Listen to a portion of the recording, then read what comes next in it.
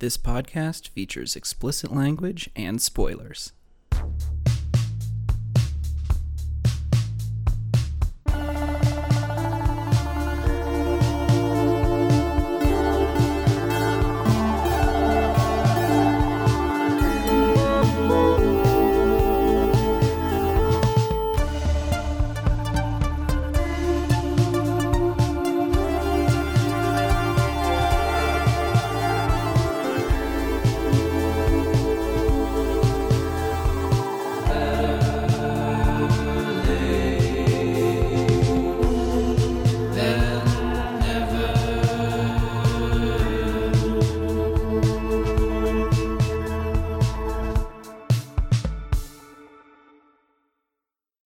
Hey, and welcome back.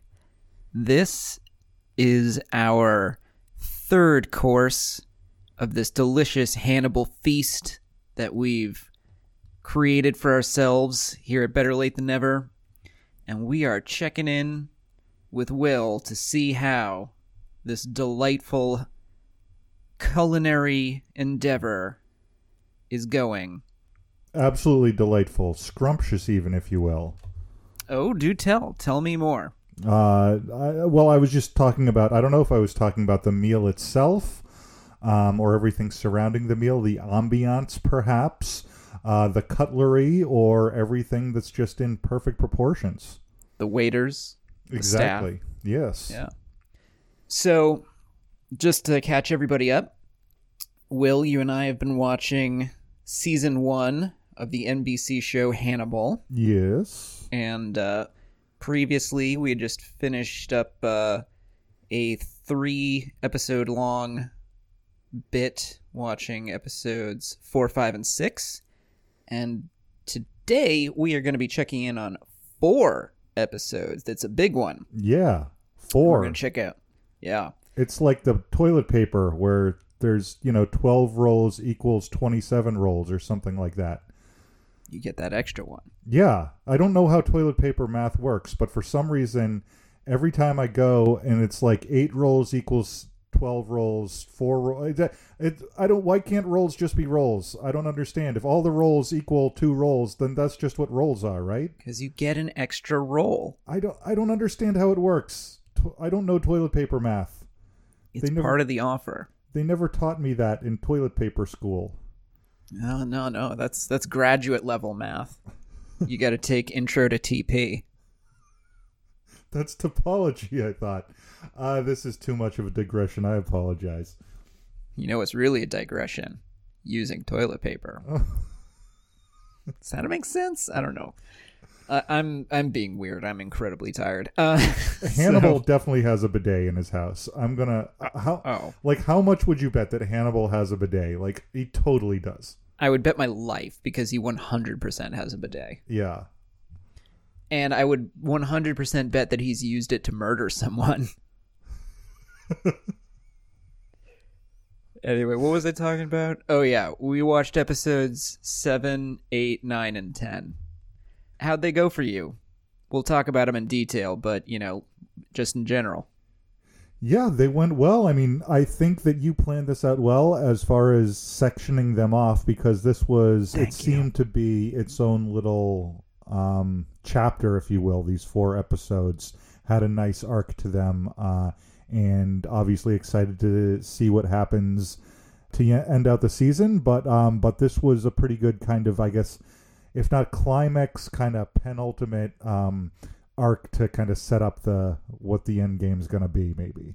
Yeah, I agree. It's a nice little run of episodes.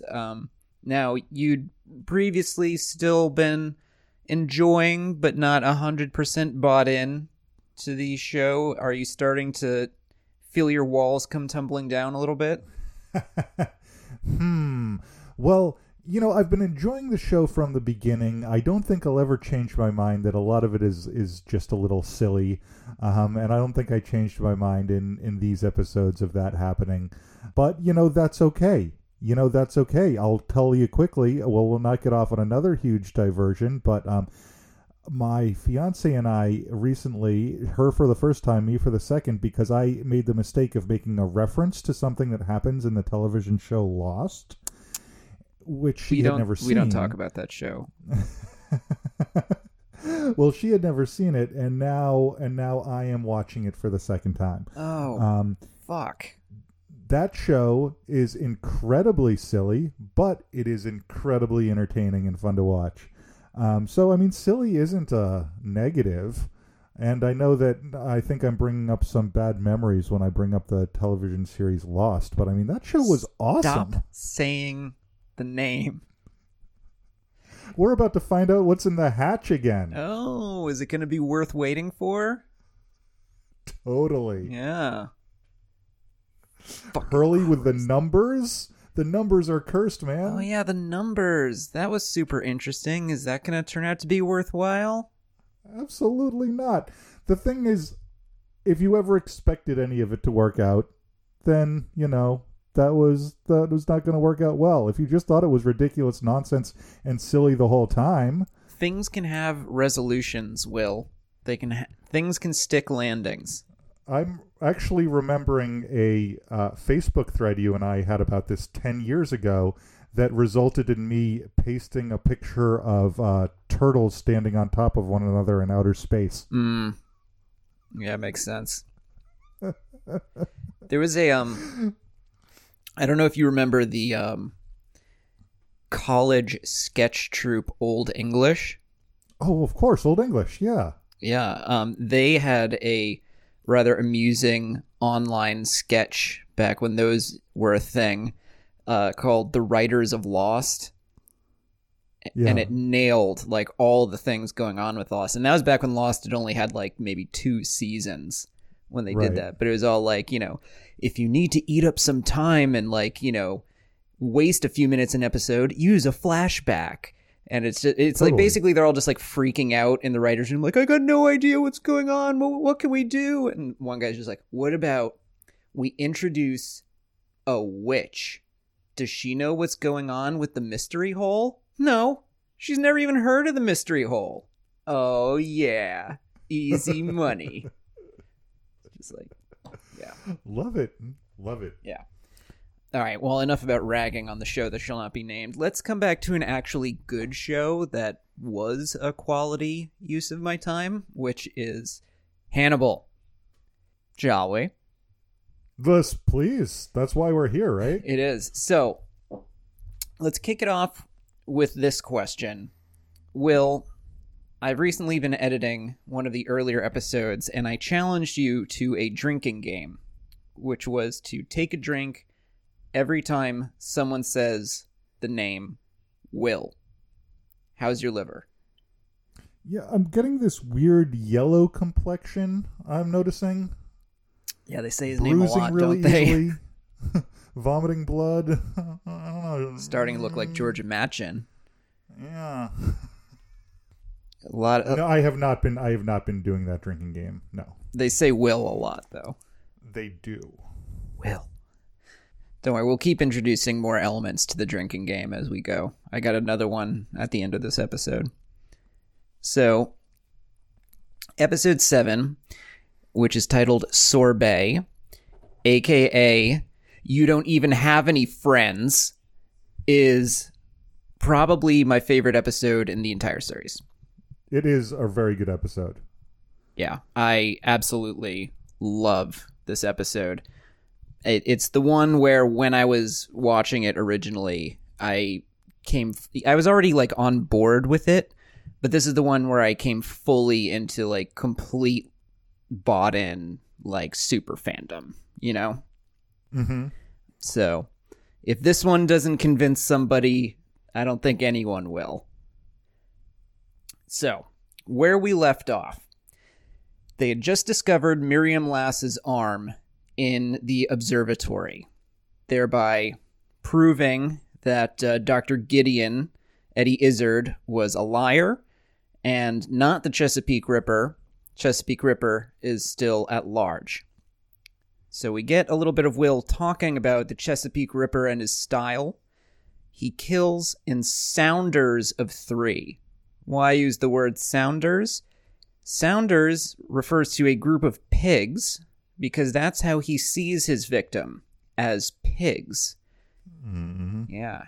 Hence, he didn't treat Miriam's body in the same way because he didn't view her as worthy of that same kind of humiliating treatment that the pigs he normally kills got.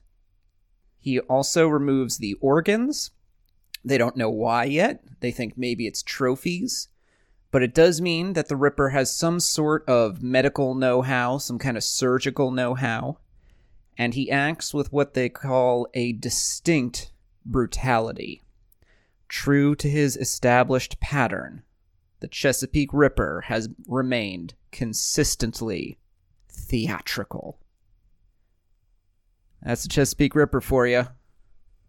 He sure has. Yeah. What do you think? You think they're going to catch him? Think they're going to get this guy?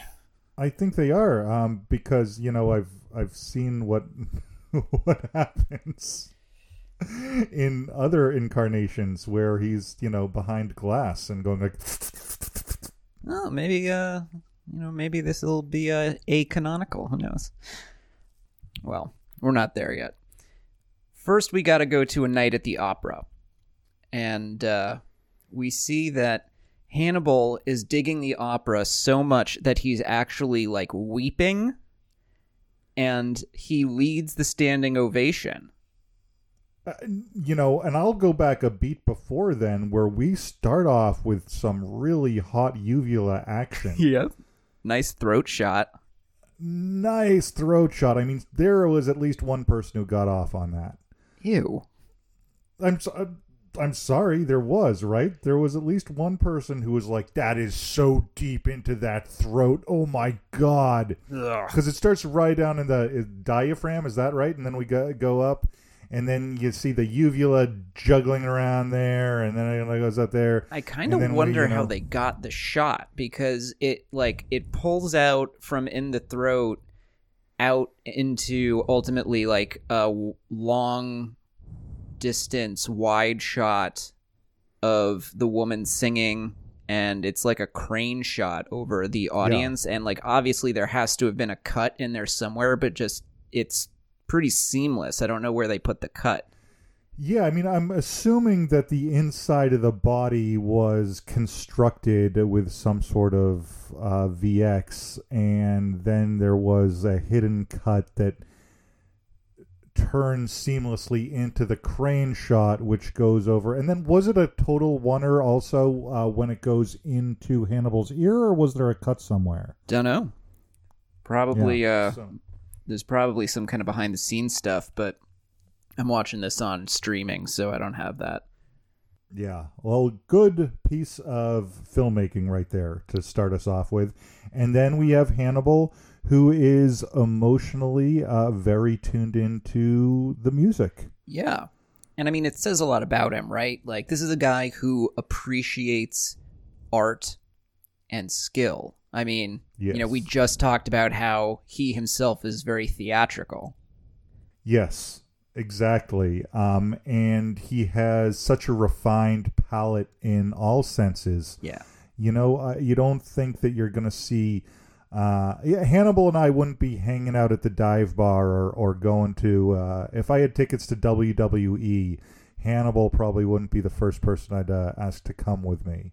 Right. So, he's very much fine dining, opera, spectacular wardrobe, literature, very fine pencil drawings that he does as well.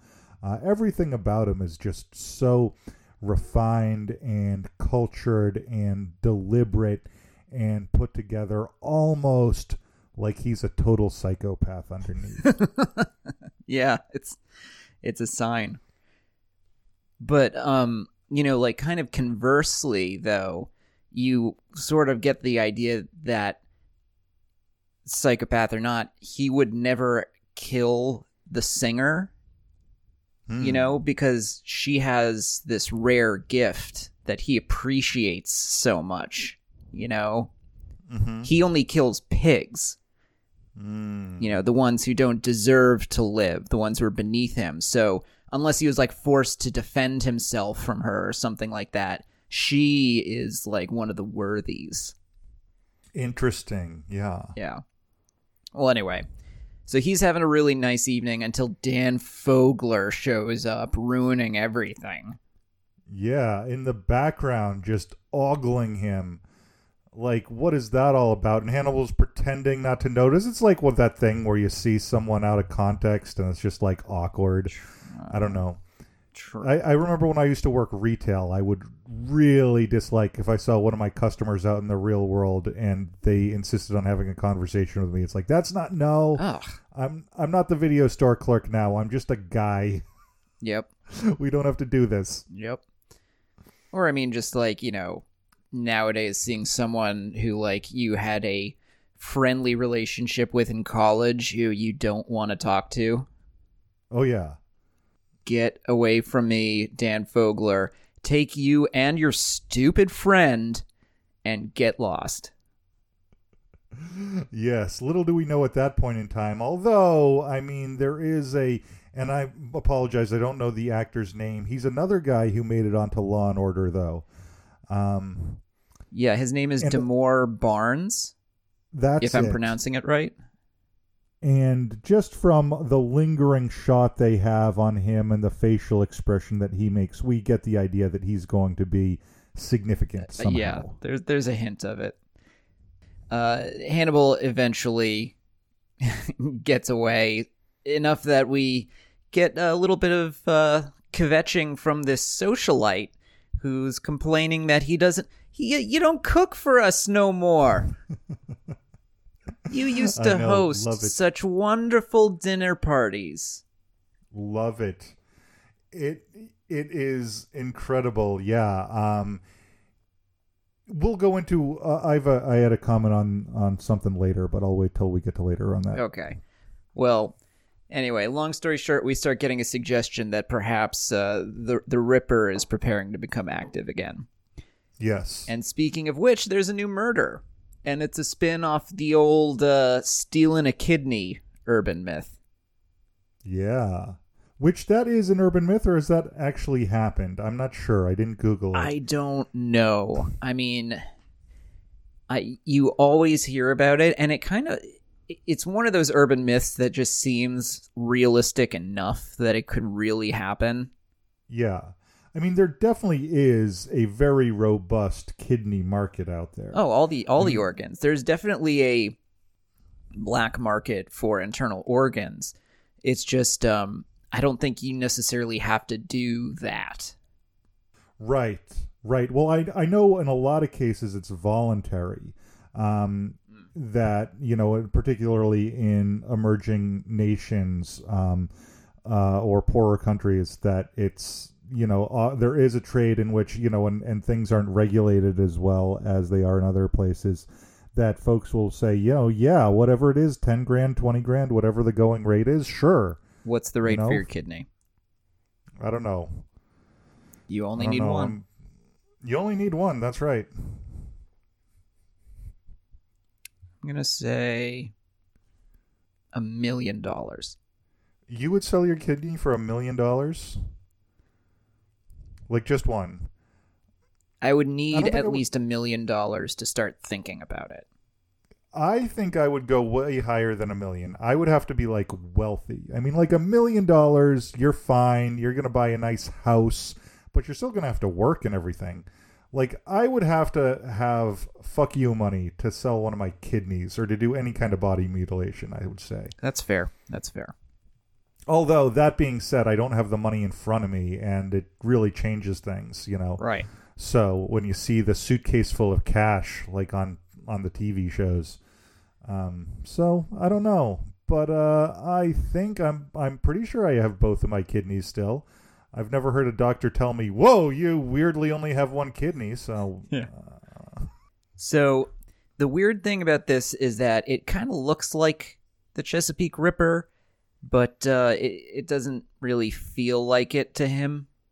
Yeah. Will doesn't see the Ripper here. So, the Jack desperately wants it to be the Ripper, though, just because Jack, because the whole Miriam Lass thing is desperate to catch the Chesapeake Ripper. We get a little bit more Franklin at his next session, and Franklin has been popping up throughout the series. He's been a recurring patient of Hannibal's, but this is the first time we really get to see very much of him. Yeah. Comes on a little strong. He does. And it's a comic scene. All his scenes are comic, and Hannibal as the straight man to play off of worked really well. And I don't know that actor's name either, but he played it really well. Comes off Franklin? a little strong. Franklin, yeah. Dan Fogler. Is the actor's name? Yeah. And Franklin's the character. Right. Yeah, comes on, a little strong, is definitely the type of person who we were talking about, who's just a little bit too eager to, be your friend, or to not 100% appreciate these kind of social boundaries inherent in your context. Yeah. And that can be very annoying. But, I did also kind of appreciate what he was talking about when he talked about how he imagined this scenario where he was Michael Jackson's friend, and by being Michael Jackson's friend, he could have saved him. And it's patently ridiculous, of course, but is that or something like it not kind of a common fantasy? Like, not specific to Michael Jackson, but just to imagine like a famous person or someone who you think is great, who you're just like, oh, imagine if I was their friend. Like, I bet we would really get along. I bet, I would get them and they would get, like, do you never have that fantasy? 100%. I mean, that's the whole thing about celebrities, right? That's why we like them, because we get to, you think about, I could hang out with George Clooney. George Clooney wouldn't be mine. Well, he would be, but he would be everyone's. But it's like, and I think that's really part of podcasts too. I mean, not this one. No one's picturing hanging out with us, but no, you're totally right, because with podcasts, it's only in one direction. But because you listen to so many, and a lot of them are just shooting the shit style conversations, you get to know people really well, to the point where, like, their tics, their stories. You actually are kind of like in a single direction way kind of their friend. Yeah. So absolutely. I mean, that entire sensation, I know. And that's, if you're enough of a fan of someone that you read a biography of them, or like any of that stuff, watch a documentary on them. If you watch like a behind the scenes documentary of a band on tour or a comedian on tour, stuff like that, I've done a bunch, or, listen to a director's commentary, any of that, the whole idea is you're thinking about, I would be awesome at being this person's friend. Deep down inside, that's what it is. I mean, it's even a little hard to admit that right now as I'm saying it, but I mean, I think that's undeniable, right? Yeah, I'm not denying it at all. I do it too. I will say, I'm assuming I speak for you as well in that my version of this fantasy is not as pathetic as Franklin's, where it's about, as he puts it, just being able to touch greatness. Yeah. I was like, ugh, that's fucking sad. Yeah, kinda. Yeah. Well, anywho, Franklin's whining ultimately drives Hannibal off to see his own therapist, Gillian Anderson, the Queen. Yeah. Was that a surprise for you to see Gillian Anderson on this show? I noticed her name in the opening credits, so no, it wasn't a surprise when I actually saw her. But I did get pretty excited when I saw her name in the opening credits. I mean, has society, has film, television, culture, entertainment as an entire entity given Gillian Anderson her due? No. Agree. Correct. And, I think she actually has had a couple starring vehicles that I haven't checked out because maybe they just weren't for me. But she's had a few roles, like I believe Last King of Scotland she has a supporting role in. And, that was, showcases another kind of side of her. But I mean, she's terrific in everything. And post X-Files, obviously Duchovny went and had an entire career, and obviously Gillian Anderson is, I'm sure she does very well. I would say she's having a bit of a career renaissance right now. Good for her. Great for her. Yeah, I mean, she's been in this. Did you see The Fall? No, but yeah, okay. I'm familiar with her in that, so I should probably check it out. I mean, that's a starring vehicle for her, and real good. Check it out if you're into Gillian Anderson. That's something worth watching. Nice. So nice. Yeah. Well, anyway, here she's playing Dr. Bedelia du Maurier. Cool name. I didn't catch that was her name. That's a fantastic name. Yeah. And she's pretty sharp too. She talks to Hannibal and mentions that she understands that she only has conversations with a version of Hannibal, and that Hannibal is really only wearing a very well-tailored person suit. Yes. Oh, very well put and very well observed, Bedelia. She also, though, ties the whole thing together into the theme of the episode, where she mentions how she thinks that must be very lonely. And Hannibal gets all like, I have friends. Oh, really, Hannibal? Name 5. Yeah. All right, so he's got like one friend. Kinda. But whatever. He's working on it. That's why he's in therapy. He's working on it. That's right. Yeah. Finally, after all of this waiting, we get to see the Chesapeake Ripper's method. Mm-hmm. When people annoy him or are rude, he asks for their business card, for his records. Yes. They go into his Rolodex, and whenever it's time for a recipe, he flips through his Rolodex and he visits that person for that ingredient. And hey, Will, here is your pig heart. I thought about it when he was chopping it up. As did I, because, and I think I spoke about this on another podcast, but yeah, I did eat a pig heart once, and I chopped it up, and it was very tasty, but definitely pig hearts and human hearts look almost exactly the same. Human hearts are a little bit larger. That's really the only difference. I mean, that's probably what it was as a prop, right? Yeah, probably. Yeah.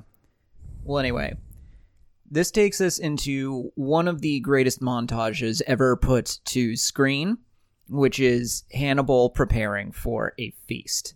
Yes. Oh my goodness. Do you want to talk about it a little? So I am a fan in general of food porn. I'm a kind of an amateur chef. I've worked in restaurants and stuff. I know my way around the kitchen. I've got okay knife skills and all that stuff.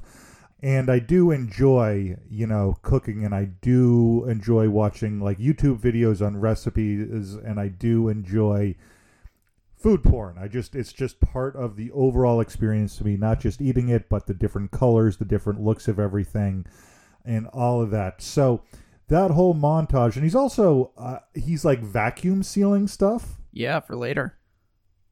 Which I, for Christmas, got a sous vide machine, which, if you're unfamiliar, is you vacuum seal a piece of meat and you put it in a water bath for like 3 hours, and you get spectacularly, perfectly, medium rare steak. So it just kind of reminded me of that, and now I'm, thinking about sous videing human parts and the whole thing. It was an experience, that montage. Oh, it's gorgeous and amazing and funny and perfectly scored and like perfectly edited and everything. So what you get is just like this consistent flip from recipe to business card to kitchen to fridge to increasingly frazzled CSIs as the bodies continue to pile up. Because they keep finding the victims And at first, they're kind of like, well, maybe it's an organ harvesting thing, because Hannibal very cleverly plants that idea in Will's head as a potential motive for what might be going on to get the heat off him a little bit. But as these bodies start piling up, they're going like, this guy, he's missing a spleen. Who gets a spleen transplant? This guy, only the intestines are missing. So unless he's making sausages... And, of course, cut immediately to Hannibal making sausages. You would think, actually, given that they handled the Minnesota Shrike, they would be quicker to make the connection that there could possibly be a cannibalism angle. But whatever. And the recipes, Will, I mean, if you are a bit of an amateur chef, I mean, the lungs and the brains and the hearts, oh my, they were like so cool looking. They are. I've got to try more of that. It's your offals. I have done. There you go. That's the offals again. You know, the first time I got a sheep liver once, a lamb liver, and my fiance had never eaten liver before, and I was trying to kind of demystify. I love me some liver. I was kind of trying to demystify the whole thing because she doesn't eat a lot of meat in general. And I thought, you know, maybe if I invited her to watch me, you know, take it out and slice it up and season it, that would kind of demystify it. It had the opposite effect. She almost passed out as I was slicing up this. Because, so there's something about organs where it just, you know, organs of all mammals look exactly the same. They're just sized a little differently. So there is something to that. Absolutely. I mean, I'm okay with it, which might mean that I'd be okay with being a cannibal. I don't know. I haven't tried. Yeah. Well, I found the lungs actually to be incredibly striking. I don't think I've ever eaten anything's lung. I don't think I have either. But it looked cool. Yes. Oh. Yeah. He had to kind of deflate it. He pushed down on it. Massage out all the air. Yeah. I think I saw them do that on an episode of Top Chef. Not a person. But sure. Some creature. Right. I know. So back to Franklin a little bit, and he delivers a line that, for whatever reason, is one of the lines that has always stuck with me from this show. I have discovered that we are cheese folk. I don't know why. It's been in my head for the rest of my life ever since I first heard it. I don't know. It's just so odd. Is it maybe because you picture them as little stop motion cheese figurines walking around? Ugh. I do now. Because it did definitely have that effect on me. Yeah. It gets more pathetic though when Hannibal describes to Franklin how his friend Tobias, who's been distant, he's all like, you realize, right, that Tobias is your best friend, but you are not his. Burn. I know. Franklin's all like, damn. Okay. But they have a brief conversation about, you know, how it does hurt to be alone. No one likes to be lonely. It comes with a dull ache. You know, everyone's been lonely. Everyone knows that it's no fun, and Hannibal can relate to that too, because he's got nobody in his waiting room all of a sudden. Where's Will? And Will is having himself a bit of a zone out. So clearly his health issue is starting to get worse. We'll have more on that. Yeah. But so, because Hannibal has found him, they have a little talk about the Ripper. As they're talking, Hannibal tries to push Will maybe away from the Ripper. They're talking about the Ripper's tendency to leave the bodies to be found. Hannibal suggests that maybe this is a display of one's enemies. You know, a lot of cultures do that, displaying an enemy after death. But Will sees through it. He says, these are not enemies. These are pests that he swatted. It's a reward for undignified behavior. And now that the cat's out of the bag, Hannibal just straight up tells him he takes their organs away because in his mind, they don't deserve them. Which is just beautiful logic. I mean, haven't you ever seen someone be like, been like, you do not deserve a pancreas? You don't deserve that liver. Yeah, I've seen people like that, haven't you? Absolutely. I'm like, hey, you cut me off in traffic. You shouldn't have a gallbladder. Well, I feel like, thank goodness for having the recipe book, because otherwise how do you choose which organ? That's right. But the thing about this scene, though, is also just, Will may not see him as, like, knowing he's the Ripper, but Will sees him. He understands the Ripper and what he's all about. Like, have you ever made anything artistic and had someone really get it? Yes.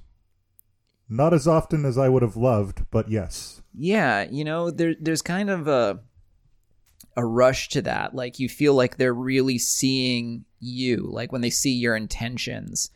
There's something to that, and I was thinking, like, it might explain why so many artists sleep with their fans. I mean, there's a lot of reasons for that, too. There's a lot of reasons for that. Power and opportunity, too. But, like, I think there's also the fact that, like, you must have a sense that, like, oh, this person, like, actually really gets me. Yeah. Oh, 100%. 100%, yeah. Yeah. So, anywho, long story short, the conversation ends with Hannibal just asking, by the way, what about this arm? What's going on with this arm? And Will is all like, oh yeah, that isn't part of all this. He didn't want to humiliate this person. He wanted to do this to humiliate Jack Crawford instead. And Hannibal's like, did it work? And Will's like, oh yeah, it worked really well.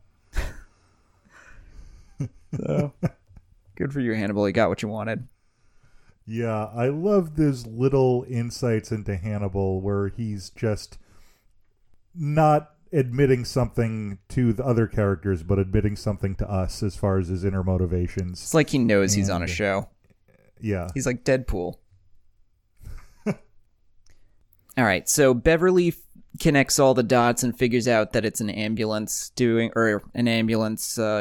guy doing all this stuff. That's what they're called, right? Ambulance guys? Ambulance guys, yeah. Yeah. Hannibal gets to go along to catch him, because how could he refuse to go along with a chance to catch the Chesapeake Ripper? Right. And I actually, I could be wrong about this, but I think the music that plays when they are coming up on the ambulance is from Silence of the Lambs. Huh, okay, I didn't catch that. Yeah, I could be wrong. But anyway, they catch the guy, but of course we all know it's not really him.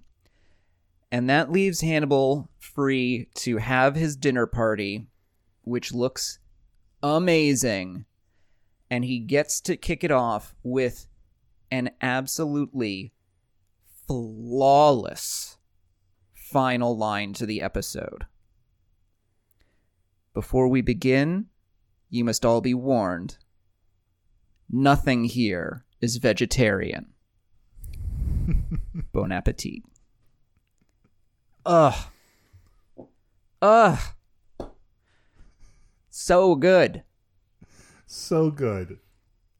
So, question just generally, and it comes up almost every episode, is Hannibal will mention his butcher.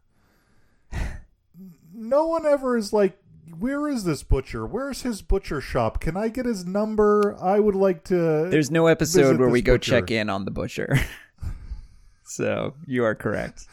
Like, it's just he's got his secret butcher? Like, who has that? Well, I mean, he's got, like, so much, like, fancy other shit. It would make sense that, he's got a guy, right? Yeah, absolutely. I'm just surprised that no one has ever asked him, like, is your butcher taking new clients? Oh, yeah, or refer something me? like that. Yeah. Fair. To which Hannibal would probably say, take a number, because that's what you do in a butcher shop, get it? Mm-hmm. Yeah.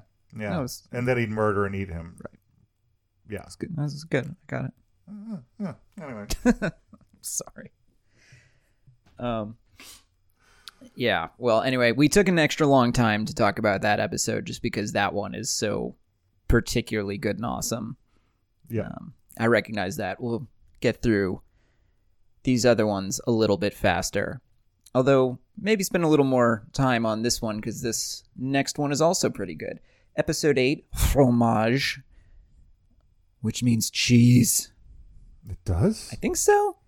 Oh, okay. I don't know. Anyway, we check back in on our buddy Tobias. Damore Barnes. Damore Barnes from before. He runs a music shop, string shop, music place. Are bowstrings really made from cat guts? Not always. Oh boy. You know, our buddy Franklin really knows how to pick 'em. He really does. Yeah, right? His two favorite people just both happen to be monstrous serial killers. Yeah, like they're not just your run-of-the-mill psychopaths. They're like super murderers. And so similar, right? Like one appreciates fine dining and one appreciates fine music. And of course there's crossovers. Exactly. I do like how he is, a patient and encouraging music teacher. Yeah, that's true. Fun. I bet he really was a good music teacher. Yeah. Of course, we also see later that he's a very harsh critic. Yes, that too. So Will's hearing stuff. He has been hearing wounded animals all over the place. He goes on a walk with Alana. He tells her, I invited you over on the off chance that if we do find it alive, it's harder to wrangle a wounded animal by myself. Because he is just trying to charm the pants right off her. I know. I mean, that is some hardcore flirtation right there. I mean, what woman could resist? He's doing a good job. Yeah. Although he actually is. Strangely enough. It turns out. Yeah. Yeah. Franklin, meanwhile, after Hannibal's rejection in the previous episode, has been trying to be a little bit more Hannibal-y and look at the world through Hannibal's perspective, and he's a little bit worried about what he sees. You see, I Googled psychopaths. He actually thinks his friend Tobias might be a psychopath. He's ticking a lot of those boxes. Yeah. There's a Jeff Foxworthy routine coming. Do you want to deliver the line?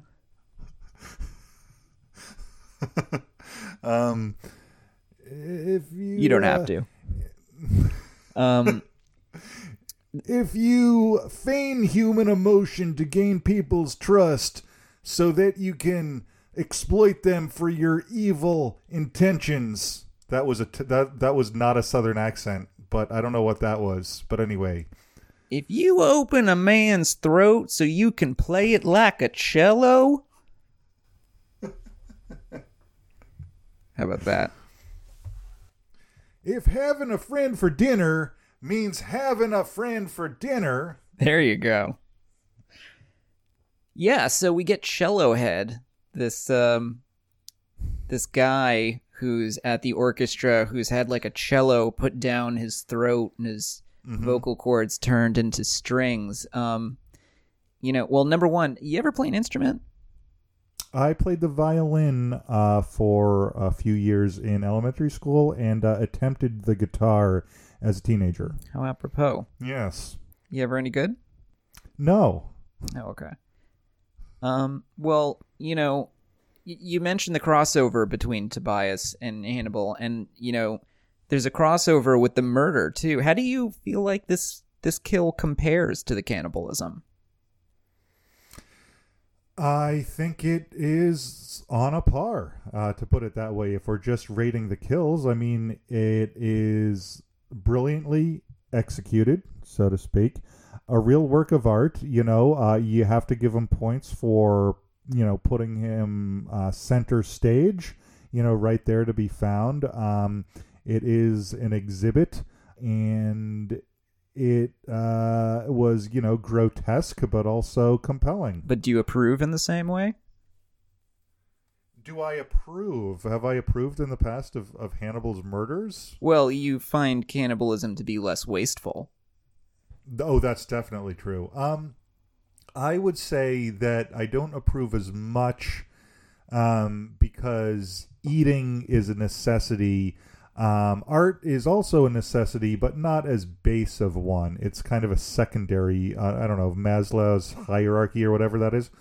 I mean, it's kind of the difference between funding food stamps and funding the NEA. You know, one is feeding people who need food. The other is also important, arguably, but not as base a need. Sure. The arts are always getting screwed. Jack notices that Will's been having an easier time getting in the zone lately. It's getting easier for Will to look. Uh-huh. And this actually comes out when Will is in the CSI room and actually speaks with the killer's voice. He says, "I had to open you up to get a decent sound out of you." Yeah. Damn. Yep. But, you know, it's clearly helping his investigative skills, as is his relationship with Hannibal, because the two of them are starting to develop into quite the little detective duo. Mm-hmm. They quickly break down the musical murder together, and they realize that this kill was a performance. For who? Maybe a fellow killer? It was a serenade. The killer wants to show someone how well he plays. Mm-hmm. Isn't that sweet? It is very sweet. Yeah. He even told Franklin, because he knew Franklin would run straight over and tell Hannibal. Yep. Pretty reckless, but whatever. It inspires Hannibal to go visit. And it's an interesting visit.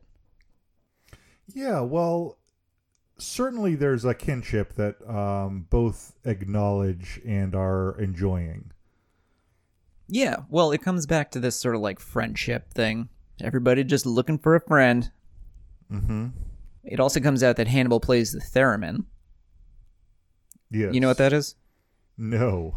Well, for you and for the audience, that is that weird instrument that looks just like a radio with an antenna. And when you move your hands, it makes that eerie, like, ooh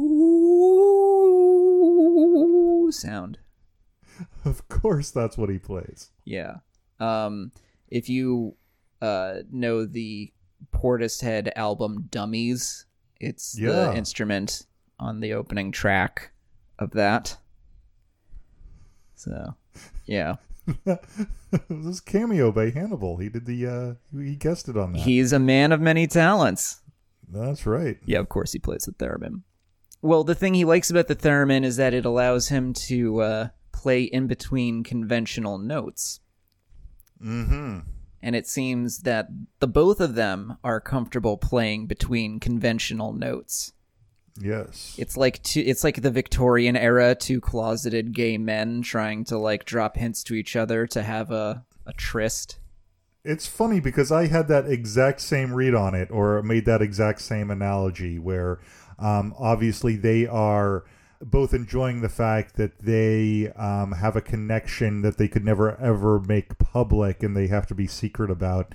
And there's kind of like a coded language and knowing looks and stuff like that, much as you would imagine, you know, there being in societies in which homosexuality is illegal or frowned upon or whatever. And, you know, I'm imagining like an Oscar Wilde type conversation. Totally. Between two characters. Yeah.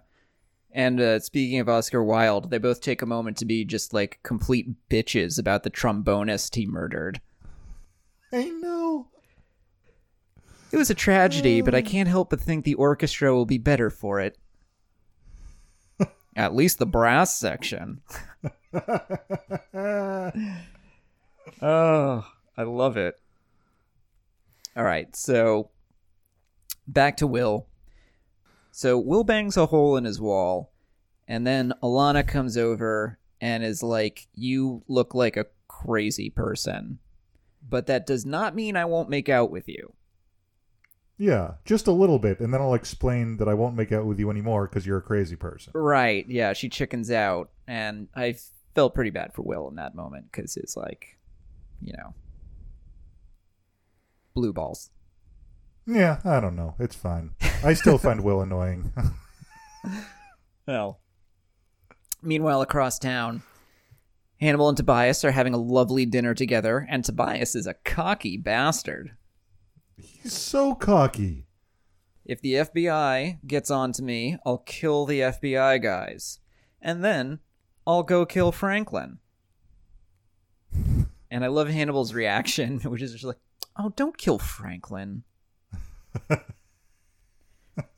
So, like, not that he would stop him, but just like, oh, you shouldn't do that. Right. You don't have to kill Frank. Like, oh, you don't have to kill Franklin. I mean, whatever, but don't kill Franklin. But I've been looking forward to it. Anyway. But I want to. Yeah. And in fact, Tobias was even going to kill Hannibal. But that was before he saw what Hannibal gets up to at night. Yeah. Hannibal doesn't like that, though. And he also doesn't like that Tobias is reckless. Yes. Hannibal doesn't like being put at risk. That's the thing about Hannibal. But Tobias, he just wants a friend, someone who understands him. But Hannibal doesn't want to be his friend. Which, of course, leads to the question, why even invite me over? And it was because I was going to kill you.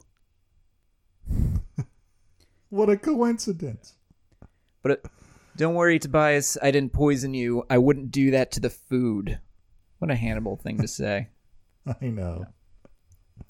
So we get the face-off, but they are saved by the ding-dong. And it's Will coming in hilariously bro-y, just like busting in, not paying attention to anything that's happening to Hannibal, just being all like, I just kissed Alana, and I have got to talk about it. I know. Hannibal sees an opportunity here, though, and he's all like, go talk to this guy. Will shows up. He's got a couple of red shirts with him, but they don't last very long. Nope. And then it's one-on-one. Tobias, it turns out, has a straight-up serial killer basement, like right in his store. It's not even hidden at all. I know. He is reckless. He is reckless. Like none of those little proteges, the little, cello playing pupils ever were trying to find the bathroom and stumble down there. I mean, like, come on. No kidding. It was like right there. Just so easy to there. find. God damn. Well, so the battle's inconclusive. Meanwhile, Hannibal's dumping Franklin, who rather hilariously has been dumped 9 times by his therapists. That is a bad record. Jesus Christ, right I know. Watching Franklin babble while standing in between these two, like, lions is kind of funny. Just, like, neither of them saying anything while he just keeps, like, talking and talking and talking. Hannibal finally gets sick of it and offs him. And then we get some pretty cool hand-to-hand. Yeah. Yeah. I mean, Hannibal kind of met his match there for a little bit. Yeah, he did. Well, Tobias has a pretty cool weapon. That, like, swingy thing. It's brutal when he gets the arm. Yes. Yeah. Yes, and starts ripping into the flesh. Yeah. God. Yeah, it's some good fight choreography, too. Yeah, a quick digression. Have you seen, I think the movie's called The Counselor, and it's the only movie, I think, that was written, the screenplay was written by Cormac McCarthy, the author. I have seen it. You're thinking about It's the not thing at the end? Yeah, I mean, it's not a good movie, but it's a fascinating movie, and there's a similar type of device, and it ends up with Brad Pitt's head rolling down the street. Yeah. Which is entertaining to see. I didn't really care for it. I actually love that movie. You are a strange person. Well, anyway. Everybody survives, except for Tobias and Franklin. Jack is a little suspicious about all these dead people piling up around Hannibal, but whatever. Save that for another day. Right. Will expresses he's sorry to Hannibal. I feel like I dragged you into my world. But Hannibal reassures him. I got here on my own, but I appreciate the company. Oh. Episode 9. True Nomond. Now, what is that? Did you look it up? No. A true nomond is it's something that's not false, and a nomond is some sort of heirloom or endearing gesture, or like a cake, a homemade dessert that you might bring to someone to gain their trust. Exactly. It is a small drink of brandy taken between courses in a very long meal. Ah, yes. Yeah. But you can really identify this as just being the totem pole episode. Yay! Yeah, no, so how's that for imagery? Nice, right? Yeah. Pretty badass. And they just jump straight into it in this one. Yeah. Just like, episode starts, we're on the beach, and there is a totem pole of dead people. Oh, yeah. Will starts doing his whole thing. He's all like, all right, I did this, I did that. This is my design. What the fuck? I'm in Hannibal's office. Mm-hmm. That's 3.5 hours away. Clearly his health issues getting a little worse. He suggests that maybe he should get a brain scan, but Hannibal's all like, no. No brain scan. It's a little sus. Yes. You know who else isn't doing good? Abigail. Abigail is not doing great. She's getting the workover from Freddie Lowndes, who wants that sweet, sweet book deal. No, Freddie Lowndes, always up to something. Yeah, I know. She's always got the best of intentions at heart. Sure. So Abigail's inclined to take the book deal, but Will and Hannibal do not like this. Abigail goes ahead with it anyway, but because she's gone ahead with it anyway, I guess just probably because of karma, Nicholas Boyle's body reappears. Which, terrible timing. Jack is still suspicious of her as possibly behind the kid's death, so he makes her come in and look at it and answer questions with it right in front of her. Mm-hmm. Which is kind of fucked up. She's all like, can you cover that? And he's like, no.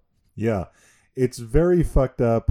Although, I mean, obviously knowing what we know, he's right to do it. But if you were just a character in the show and not having the sort of universal knowledge that we have as a viewer of the show, it's just like, damn, Jack, you're a dick. Yeah, he can be a huge dick. Yeah. But he's onto something, because even Alana, who has been very protective of Abigail, comes out of that interview being all like, yeah, she's definitely hiding something. But both of them put that to the side for the time being, because any reservations that they might have, it doesn't extend to Hannibal. And of course, he has no reason to lie about any of this. So, right, it's probably fine. Right, I mean, if you can't trust Hannibal Lecter. Yeah, exactly. That pillar of genuineness. So, anyway, it comes out towards the end that it was actually Abigail who uncovered the body to let it be found. Which was kind of like, whoa, that's fucking stupid. And because it's so stupid, Hannibal is now questioning a little bit if he can trust her. Now, she's reckless. You don't want that. No. You don't want Hannibal questioning if he can trust you. And even worse is that Will sees it too. Because he's got a body to analyze, he does his whole Will thing, and he figures it out that she stabbed the kid to death. He goes to talk to Hannibal about it, and he's all like, she killed him. And Hannibal's like, yeah, I know. How? I helped her dispose of the body. Right. Just so nonchalant with that.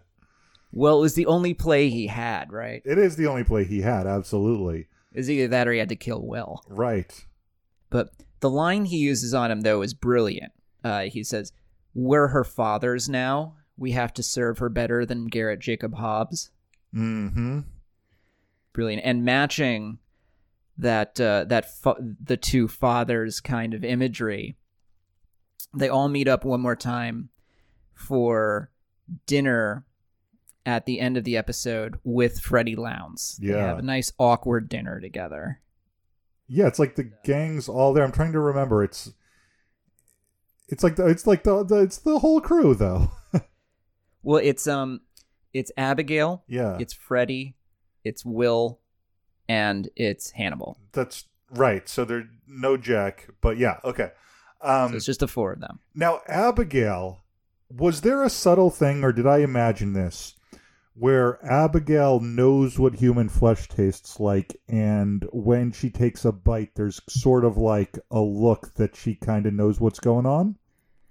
I think that's possible. Yeah. I'm not sure. And if that gets confirmed later, I don't remember. What I do know is that Freddie turns out to be a vegetarian, which just gives yet another reason for Hannibal to hate her. Yes. But the thing I remember about this scene is just that, like, Will, who now knows that Abigail killed this guy, throughout the scene is playing the, like, disappointed alcoholic mom through, like, the whole thing. He's, like, so drunk and snippy. Right. It's just, it's really funny. There's one other thing that happens there, but we'll circle back to that after we finish out the A story, which is, of course, all the dead people in this totem pole.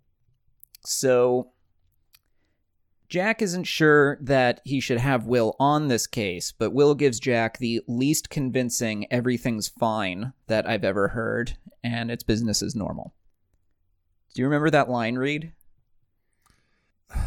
No, it's not coming to me at the moment. Well, it ain't convincing. Let's just leave it at that. They discover there's 17 bodies total. Each one was killed a different way. A lot of them were hidden as accidents. And they're pretty sure that each one was, in fact, a murder by the guy who made the totem pole. Right. So Alana pops by to tease Will a little bit more and to say, like, I totally would hit that with you, but I think you're unstable. Yeah, that old line. God damn. If I had a nickel for every time I've heard that one, good God, I would have 30 cents. Yeah, I was thinking 30, 35. Not quite bus fare, but, you know. Yeah. Well, anyway. So the CSI guys, they connect totem body number 1 with totem body last, the one at the top, who they think was the most important because it was the top of the totem pole. They are father and son, as it turns out, except the son isn't a DNA match. That's weird. So they think that the father, who's not the father, may have been murdered by this one guy. So it's time to go talk to Lance Henriksen. Of course, Lance Henriksen popping up. I will quickly say that I love the casting on this show. Isn't it good, right? You always have good folks popping up. Yeah, like they get really good people just for like these small, otherwise disposable side roles. Yeah. Like, you know, fucking, who would think to cast Molly Shannon? It's pretty good work. I know. Good on them. Yeah. And, you know, as much as I do like Lance Henriksen, I want to know how he got the rider in his contract that said that he would only do it if he could be sitting down the whole time. Yeah, just having a seat the whole time, which, I don't know, fine, good for him. I'll do it, but I never have to stand up. I don't know, I haven't seen old Lance Henriksen in a while. Maybe that's a medical condition these days. No standyitis? Yeah. Right. Well, anyway, it's Lance Henriksen, so obviously he's guilty. Obviously. And he just gives himself up. he has a pretty good line here where he said, I had every reason to kill the others. They just had no reason to die. Yeah. Which is an interesting serial killer philosophy, if you think about it. Yeah. Kind of makes you think. Yeah. Yeah, I like that when these serial killers can, come up with philosophical nuggets like that. That's perfectly well justified, putting it that way, frankly. Anyway, he starts to go into his big gloating brag speech, but they managed to cut him off by being all like, "You killed your son, bro. Killed your son. That last guy on the totem pole, he was your son. Killed your son, bro." And so gives them the ability to give him a nice little fuck you before they haul him off to jail. And that's the end of Lance Henriksen's story. That's the end. That's him. And, of course, circling it back, the very end of the actual episode is we discover that Abigail is, in fact, just as guilty as Jack has suspected all along. She knew what her father was doing, and she acted as the bait for all of his traps to get all the other girls. She was his accomplice the whole time. Dun, dun, dun. Not much of a revelation for you? No, I mean, revelation, I'm not sure if I 100% agree with your framing of it, because it wasn't like she was doing it like 100% willingly, right? She was raised in a certain way.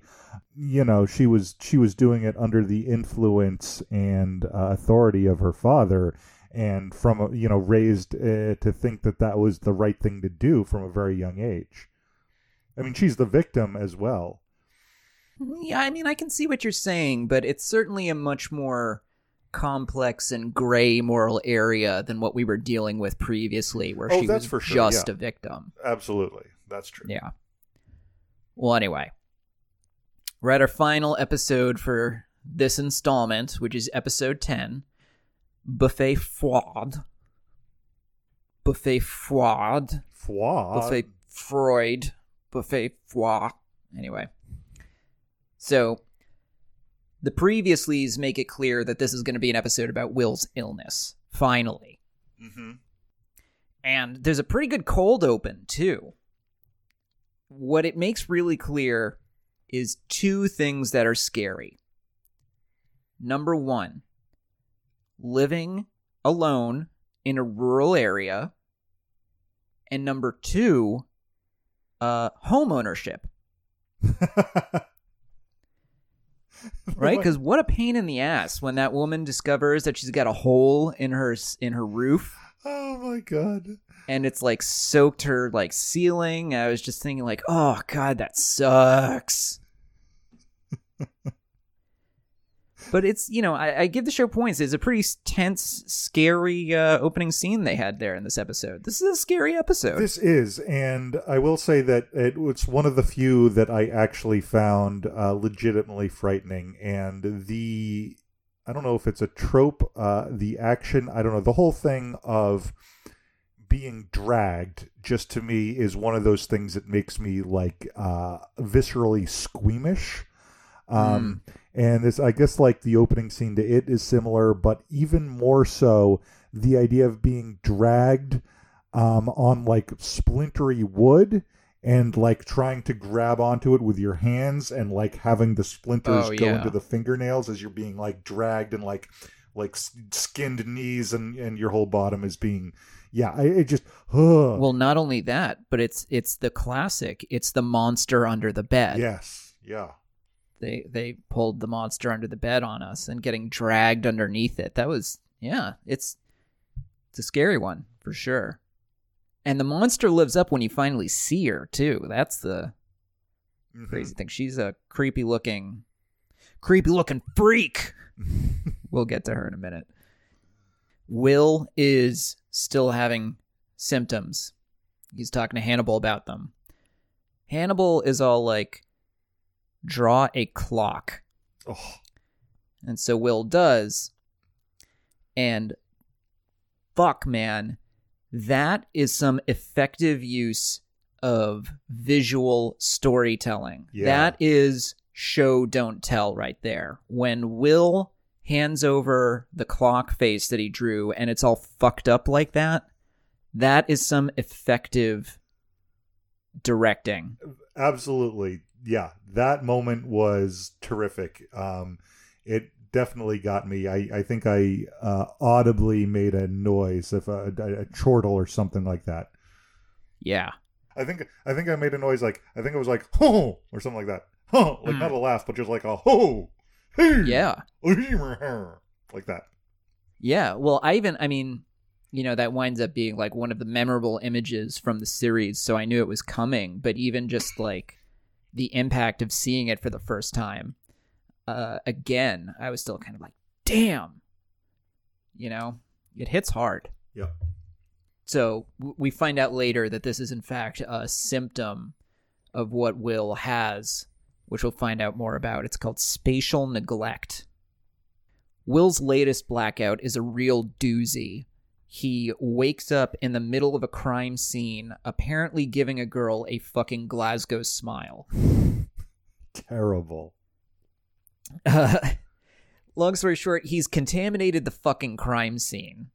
And Jack is officially concerned about him now. Not just like, I'm worried about you, Will, but like actual like FBI policy boss level concerned about you. Right.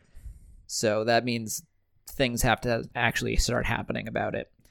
But as to the killer, Will notices that it seemed almost as though the killer was trying to take a mask off of the girl. And also they note that the killer didn't bleed when they were scratched. So all things that they can investigate. So back to Jack's concern. Will thinks he's got something wrong with him. So Hannibal can recommend a neurologist. Just so happens to know one. The man's name is Dr. Sutcliffe. But for the purposes of our discussion, I think we can just refer to him as Dr. Ethics. Yes, absolutely. Okay. First, do no harm. Yeah, right? So, before they go, Hannibal tells Will that if there's nothing there, Will has to agree that it's definitely mental illness that's wrong with them, okay? Yeah. And Will's like, fine. Except, when they get to Dr. Ethics' place, we find out that there's definitely something there. It's encephalitis. And Hannibal already knows this because he fucking smelled it on him all the way back in episode 5. Good Lord. I gotta say, as much as...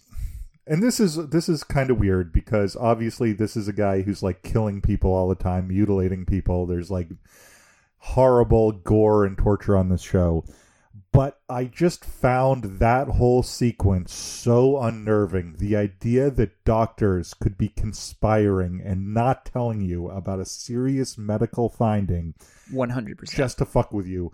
I mean, it's just, I guess that particular concept of just human deception and horror has never even occurred to me. And I find it deeply unsettling.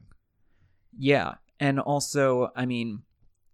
The killing on this show is so gruesome and outlandish that it's something that you can kind of file away into the sort of like Quentin Tarantino Kill Bill cartoony violence section of your brain, whereas that is a much more subtle and unnerving sort of harm that could actually be done to you in the real world.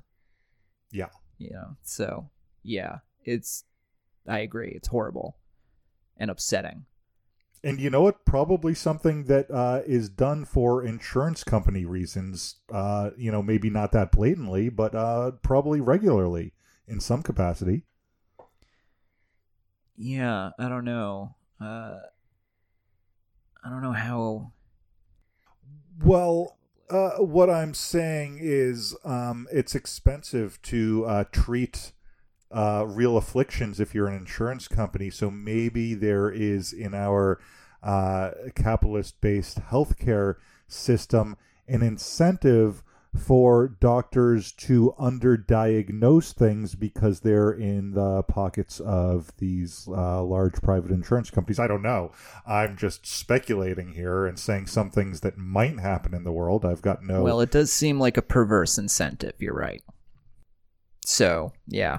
Anyway, Hannibal convinces Dr. Ethics to keep the encephalitis to himself so that the one can study the effects of Will's illness on his mind, the other, the effects on his brain. Yeah.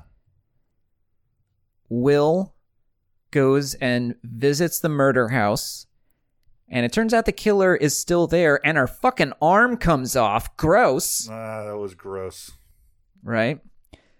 It turns out that she has something called Cotard syndrome, which is a real thing. And it's when a person thinks that they are already dead. Mm-hmm. Now, at this point in the episode, two very interesting conversations happen. Two one-on-one conversations. The first one is between Jack and Will. Jack is concerned about Will and encourages Will to treat Jack as his rock in a world where Will feels like all his foundations are like sand. Will says, I am bedrock. So it's a very warm, good conversation. On the complete opposite end of the spectrum, Hannibal has Dr. Ethics over for dinner, and they discuss Will. Dr. Ethics asks Hannibal, why are you doing this? Hannibal's like, Will has a rare imagination. And Dr. E is like, so you set his mind on fire. And that's Hannibal in a nutshell, basically. Yeah. You asked in a previous episode about what Hannibal's motivations are for doing what he does. Do you feel like this episode went anywhere in terms of helping you understand him? I think so, sure. I mean, the picture's getting clearer and clearer, I would say. That's good. Good. Of course, it doesn't mean that Will means nothing to him, because he did say, Will is my friend, and we will put out the fire when it's necessary. Right. Sure we will. Yeah. Right. Dr. Ethics bites it. He appears to get killed by the girl who's named Georgia Madchen. They figured that out. They think that she killed him because she is after Will. And so the FBI knows that this killer is after Will, who is potentially sick, definitely having mental problems, lives all alone, and again is being stalked by a killer who's already killed his doctor. And they just send him home all alone to his rural, out-of-the-way place with no protection. Yeah. Good look. Are they stupid? Yeah, I guess they are. I guess they are. Oh, so, anyway. Well, fortunately, he's saved by his dogs. A whole bunch of good boys. Good boys and good girls. They are such good boys. I am jealous of Will's dogs on the show. I want those dogs. Yeah, I know. He's got a pack. Yeah. He's got himself a pack. Yeah. And they protect their alpha. But she's under the fucking bed again, which, Jesus Christ. I know. Pick a new spot.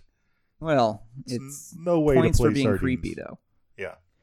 Will successfully talks her down, and it is actually kind of a sweet scene in its way.